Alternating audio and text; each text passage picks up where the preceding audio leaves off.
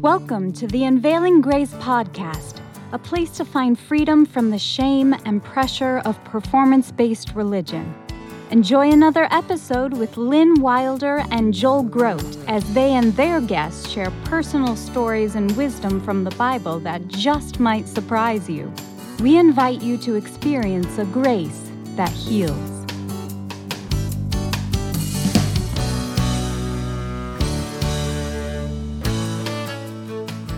Hello, everyone. Welcome back to another Unveiling Grace podcast. I'm Joel Grote, and I don't get to say anything about the intro because that's Lynn's job today. So, and I'm Lynn Wilder.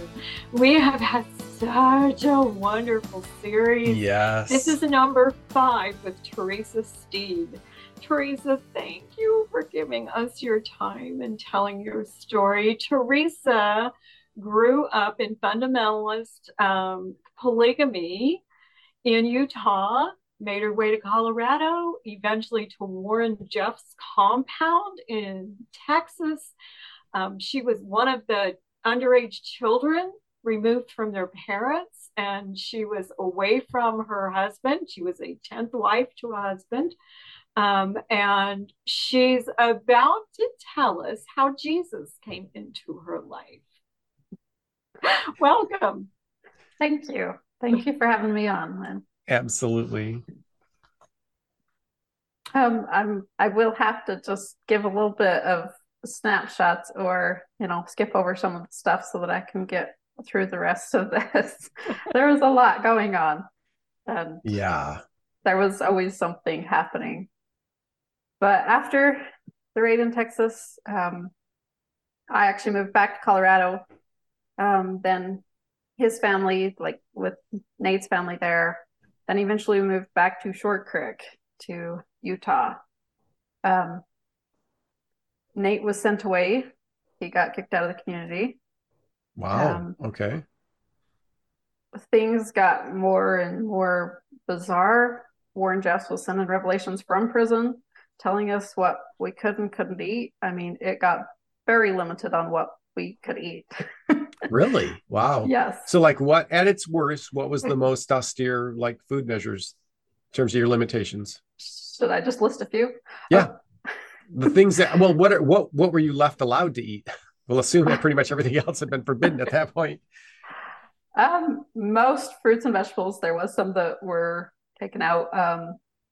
No potatoes, no unprocessed milk. So you couldn't drink milk, but you could eat cheese and have cottage cheese and stuff like that. Let's see, no beets, no corn. It got worse and worse. No onions. I don't know why that one. Wow. I have no idea. But it got pretty interesting for a while on what we couldn't eat. And all this is coming from Warren. He's in prison, but he's still through messengers, through revelations. He's still controlling everything. Yes. And there's no, now that people are on the outside, he's in there. Is there anybody who's starting to push back going, does anybody start saying this is starting to go too far? Or people were still being sent away from the community. So I don't know, even that got more and more strange. My mom got sent away and had to leave all of her kids that were still living with her. So it just, I don't know. And now knowing some of the stuff I do know now, sometimes I wonder if it was even Warren doing it or if it was other church leaders that just decided that somebody needs to go. Yeah. Okay. After living with Nate's family when he wasn't there, even when he was there, it was weird enough. It was, there was always problems, jealousies.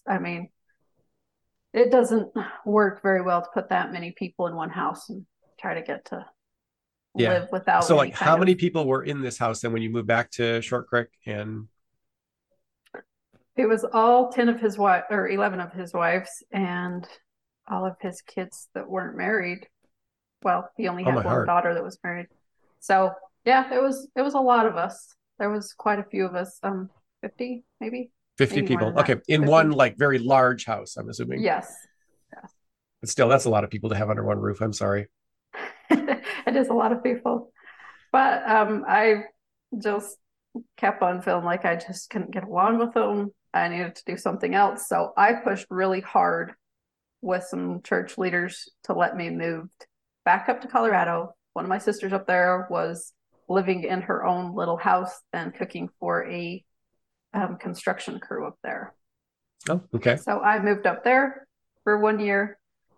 After a year, then I realized that I was not very good at homeschooling and I needed some help. So some of my younger sisters were helping teach in a school that was a couple of the families had come together and were teaching or doing school together. So I moved to Cedar City, Utah. By this time, Okay. Short Creek had been, let's see, the UEP property, the trust that all the property was in, that had kind of, I don't know if it had dissolved or what had happened, but they were evicting people that had not, the back taxes on those properties were enormous and nobody was paying it. So Oh, wow. they Okay. started to evict people out of those homes. So a lot of people were moving to the surrounding cities, St. George, Cedar City, Hurricane, all those were where a lot of people were moving to. And my sisters were in Cedar. So I moved back to Cedar City, Utah. Okay. Now, how many children do you have at this point? Because you talked about homeschooling. I have two. I forgot to say that I did have my son when I was 18. Okay. So my daughter at 16. I have my son 18. At 18. And so they're how old at this point then where you're moving back with your sister? When I moved back to Cedar, then my daughter was in 3rd grade and my son was just starting 1st. Okay. So he was probably 6 and she was 8. So a few years ago, Adams Road was invited to bear their testimonies of Christ right there in the high school auditorium. And I would say there were probably 50 polygamists that came to hear. And one woman that night actually gave her life to Jesus. But people were telling us that the community had changed quite a bit, right? Because Warren Jeffs was in prison. And I remember one of the things that they told us was that the feds had taken the property probably because of all the back taxes, right? But then we're offering like a home that your family lived in back to a member of your family for $1. So the feds decided not to keep the whole town of Short Creek, but to offer it back. And that brought back into the community people that weren't necessarily living the polygamous lifestyle, but had that name or, had a family connection. Relatives. Yeah. And that was changing the community to open up more, right? And that sometimes folks were finding Christ. All right. So tell us about you, though. Well, this is where, when I moved back to Cedar, and Nate's father, which was Merrill Jessup, he had been a church leader for quite a while. My mom had married him, Well, Nate was sent away, but Merrill was there. And I was telling him, well, I want to move to Cedar. I want to move where my sisters are so they can help me with school. And he said, well, move back in with Nate's family. And I said, no, I can't do that. I cannot move back in with them. And he couldn't understand why. Like I tried to explain it. He still didn't understand why I couldn't move back in with them. So I actually, Nate's oldest son was supposed to help me find a home that I could rent and give me a car. He gave me a car, but he wasn't very helpful on I say oldest son. It actually wasn't his oldest son. It was his oldest son that was still there. His oldest son had left the community. So this was his second oldest. All right. He didn't help me very well in finding a house to rent. So I went and found one that was low income. They gave it to me if I would get a job within 2 weeks or whatever. So I went looking for a job for the first time in my life. Around 23, 24, and 2 kids. So I got a home to live in and found a job, getting paid a little bit over minimum wage. I was getting paid $8.25, I think, an hour. Just tried to figure out how to live life and being more exposed to the outside world and working in the outside world. And, everything was new, strange, different, Yeah. So I, now classic about the compound was like all the women were in the same style dresses, dressing identical hairstyle. Having moved away from that, had you started, I mean, were you still dressing like that, or had you now started adapting to what was around you so you didn't draw so much attention to yourself? What was going on there in terms of your own cultural, personal I life? still dressed in dresses, and I went to my interview to get this job, and it was at a fast food restaurant. Oh The my. guy told me, he's like, "We'll hire you, but can you wear something else?" I was like, "Yeah, I can wear shirt and pants." And he said, "Okay." Yeah, it All just right. like felt like that would be a hazard in the kitchen, which it probably was. Yeah. So for a woman, that dress thing is kind of a big deal. When I left mainstream Mormonism and went to a secular state college to work right in Florida, I remember asking a colleague one day, and it must have been 2008, do I dress like a polygamist? I literally did not know how to negotiate the outside world. So, and I can't imagine what it'd be like coming from as isolated as you were. So you're getting adjusted to fast food life. Yeah, I'm trying to, make sure my kids were taken care of. God has always taken care of me, and he had my sisters there so they could watch my kids while I was at work, so they were taken care of, and I didn't have to pay for a daycare or anything like that. We still had a lot to do with Merrill Jessup's family, and they still did church, and they still did, Sunday school at his house. So there was still, rules and stuff a little bit, but everybody was kind of doing their own thing, but, judging each other on, somebody walk in and see me in shirt and pants, and I get judged for it. So yeah, it was just kind of all strange. So you're still really then spiritually, socially isolated to a large degree. So how in the world does like God break into all that isolation? Because it's like the walls are 4 feet thick and all the way around. And he had to jackhammer through this. So he definitely had to work his way through. Well, I'm living in Cedar and, getting paid that much and paying rent and food. I had never done any of that. I'd never had to handle money at all. So doing that, then I'm like, I just need more. So I get a hold of Nate and I tell him that he needs to pay me $300 a month to help me with bills. And anyway, it kind of was a back and forth. Finally, his father, Merrill Jessup, brings me the money. After about 3 months of it, then I said, listen, I know this isn't coming from Nate. It's coming from you. You're the one paying. You're the one handing me this $300. He isn't. And we're adults. He's an adult. I'm an adult. You should let him, fight his own battles. Yes. And Merrill got really upset. And by this time, he's pretty old. He's aging. And he's trying to talk to me, and he's coughing. He can hardly get sentences out. And he tells me that the way I'm talking is how an apostate would talk. And at that moment, then I'm like, you know what? Maybe I am one. Maybe I am one.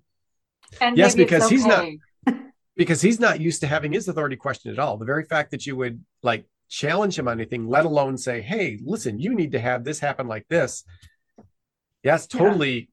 I mean, in the normal world, that's kind of how relationships work. We're adults, you're an adult, but within the community, that was not how relationships worked, especially relationships with authority figures like Merrill Jessup, who is now, he was still an authority figure in the church, right? Yes. Even though Nate had been excommunicated. Yeah. Nate had been excommunicated, but Merrill was still quite in charge. He was running a lot of stuff. Like people were paying their tithing to him actually at this point, or at least some people were. So yeah, it was kind of I was gonna say, so this realization now that you maybe are an apostate, what does that do to you and your life and the way your outlook? Was it freeing? It was scary, but yet like, you know, in a way, then I'm like, maybe I could let go of some of this stuff. Maybe I could figure this out, because moving into the outside world and, letting go of that, like the religion was so ingrained into us that if we did leave, we could, or if we chose something different, then we were condemned to hell forever. So, okay, back up and repeat that, because that is the case in Mormonism as well, right? yes. Yeah. Definitely. I mean, that is definitely what was taught to us, is that if you chose something different or went any other direction than what the church told you to go, you were down to hell forever. And Wow. there was no salvation for you. And you were an apostate, and that's absolutely the worst. You've got Yes. Satan and his minions and apostates. Yes. Okay. Wow. Okay. So what did you do first? Did you try anything like coffee? Funny story is the Mormons don't drink coffee. FLDS definitely drank coffee. Okay. Oh, that's funny. Yes, they drink coffee. So no, I was not trying coffee for the first time. I'd already done that. I'd already tried alcohol. Not very much of it at all. I didn't ever drink much, but I had at least tasted it. Decided I didn't like it. It was nasty. Yeah. So did this leave you free to maybe start exploring other spiritual alternatives then? Since you're no longer considered faithful? I didn't go that direction, other than I had gotten my kids doing piano lessons in Cedar, and this sweet little lady, she was Mormon, but she taught them piano lessons, and she invited us to go to Sunday school because she did primary. She played piano for primary. I'm like, okay, the kids can go. So I take the kids to primary, and I sit through one primary with them, and I'm like, oh yeah, it's very much how we, sing the same songs. You do all the stuff that kind of like we used to when I was little. Well, the second time around, then I'm like, okay, you guys can go to primary. I went and sat in the hall, and I could hear the main church service going on in the hall. And the bishop starts talking about the prophet and how he got a revelation last night. I was like, oh no, I cannot do this. Oh wow, that was too close to home. It was just, I'm like, I can't do the Mormon thing. I can't sit and listen to somebody tell me that one person gets revelation for everybody. I'm done with that. So okay. So I didn't really just go exploring a whole lot. I didn't really tell people that I was going to leave because I wanted my kids to finish school. So I left a couple months later. Then I moved up to Gillette, Wyoming, where my dad and some of my brothers lived. So I moved up there. And God is amazing. I was upset. I was mad at Nate. I was mad at Meryl. I was mad at one thing I did try. You wondered if I tried anything. I did try to go on a date. That did not go so well. He was still married. Oh my. The guy was still married and wondering if he could date me, and I was mad at him now because why would he do that? He should not try dating if he's still married. But Meryl's not your dad, right? Your mom married him at one point, but he's not your father. He's not my father. Okay. Anyway, so when I moved to Gillette, Wyoming, then I had sworn off men. I was not going to try to date. All men just wanted one thing. I was pretty sure that all men just wanted one thing. So I was not going to date. But I moved up there with my dad, and I hadn't seen him in years. It'd been probably 7-8 years. Okay. I don't know. Was he still a practicing polygamist? He's been excommunicated now for a long time. No, he wasn't practicing it. Lived there. I was only there for 2 months, I think. And I met the love of my life. Although I had sworn off men, God decided that I needed to have a man in my life. So it all started with how he was with the kids. Then he asked, he played with the kids a lot. He was So where friends did you with meet my him? brothers. Okay. He was a friend of my brother's. He had come over to see him from Montana. Then he'd come over to see my brothers in Gillette. And he just was so great with kids and just loved kids. And I was very surprised that he wasn't married and he didn't have a girlfriend because he was 4 years older than I was. So I was a little surprised. So when he asked But me, he was raised in the polygamy lifestyle. yes, as he well. was. Yeah. Okay. He was raised in this lifestyle as well. So we understood each other's background Yeah. and stuff like that. So I dated him for a little bit, moved over here to Montana. We got married in 2020, but I'll have to back up a little bit. While I was dating him, living in Wyoming, I get pulled over. My first traffic stop, I get pulled over. It's Oh, 10 man. o'clock at night. And the officer comes back up to the window and he says, I need you to step out of the car. And I was Oh, like, wow. what? And he's like, you have a warrant for your arrest, so I'm gonna need you to get out of the car. Oh my. Now, did you have any idea? I started laughing. I'm like, you've got to be kidding. And he's like, yeah, like it's for Bexar County, Texas, is the one that issued it. And I was laughing. He probably thought I was nuts, but I'm like, that, no way, like, no way. Anyway, I guess I had not shown up to one of the court dates and a warrant had been issued for my arrest in 2008. Wow. 9 years Oh. later, Wow. I get pulled over and get put in jail for this. They put you in jail. Goodness. Okay. So he takes me to the jail, and on my way there, I still had my phone in my pocket. I'm cuffed, but I was able to pull it out, and I text the love of my life. I text Jay, and I'm like, I got arrested, and then left it at that. This is at 10 o'clock at night. Oh my. So at least he knows where you are. He wasn't sure if it was a joke or not. Okay. Oh, goodness. Anyway, they gave me one phone call, and I opted to call the person that was 10 and my kids and just said, listen, this is what happened. I don't know. Anyway, it was a holiday or something that weekend. I don't remember. So I ended up spending a couple days in jail before I could post bail. Anyway, that was the whole thing. I had to go back and forth between Texas trying to get this resolved. And during this time, I was just upset. I was angry at a lot of people. Well, yeah. And just like, I couldn't believe that I had gone to jail for Nate. And he had never ended up in prison for this, you know. The thing that he did, he didn't pay for the crime. I felt like I was. So I was very upset, very angry. Yeah. That was kind of my thought when you had the restraining order, right? It's like, wait a second, I'm the one who's something's in. wrong here. Yeah. And we're down to like our last 2 minutes. So, Oh my goodness, again. so Teresa, get us to a point where, I don't know, either, I guess leave us with a cliffhanger. So what?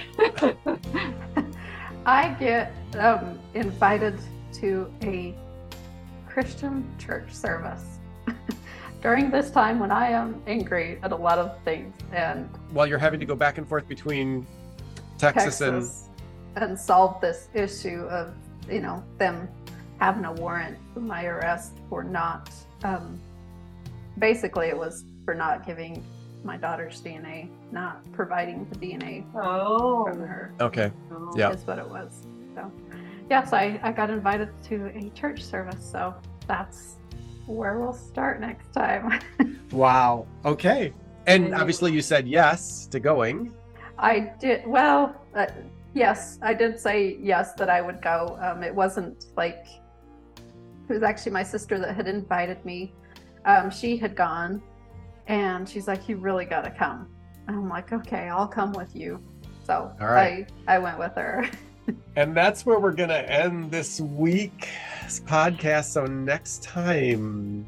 Amazing Maybe. God. Wow. Yes, he Amazing is. God. And amazing how he puts people together, right? Yeah. It is. It is truly amazing. At a very hard time in my life, your story is really encouraging, right? Yep, God's there. Yes.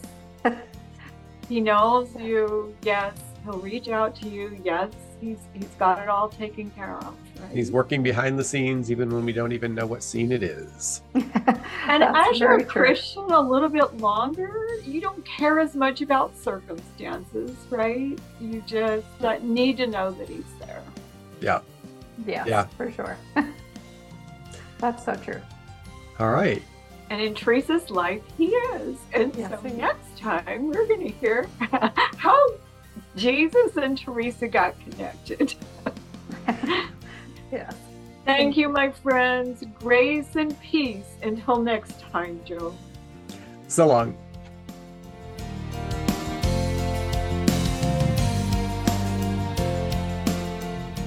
Thanks so much for listening to the Unveiling Grace podcast. You can find show notes and leave us your comments and questions at unveilinggracepodcast.com. We would love to hear how the podcast has helped you.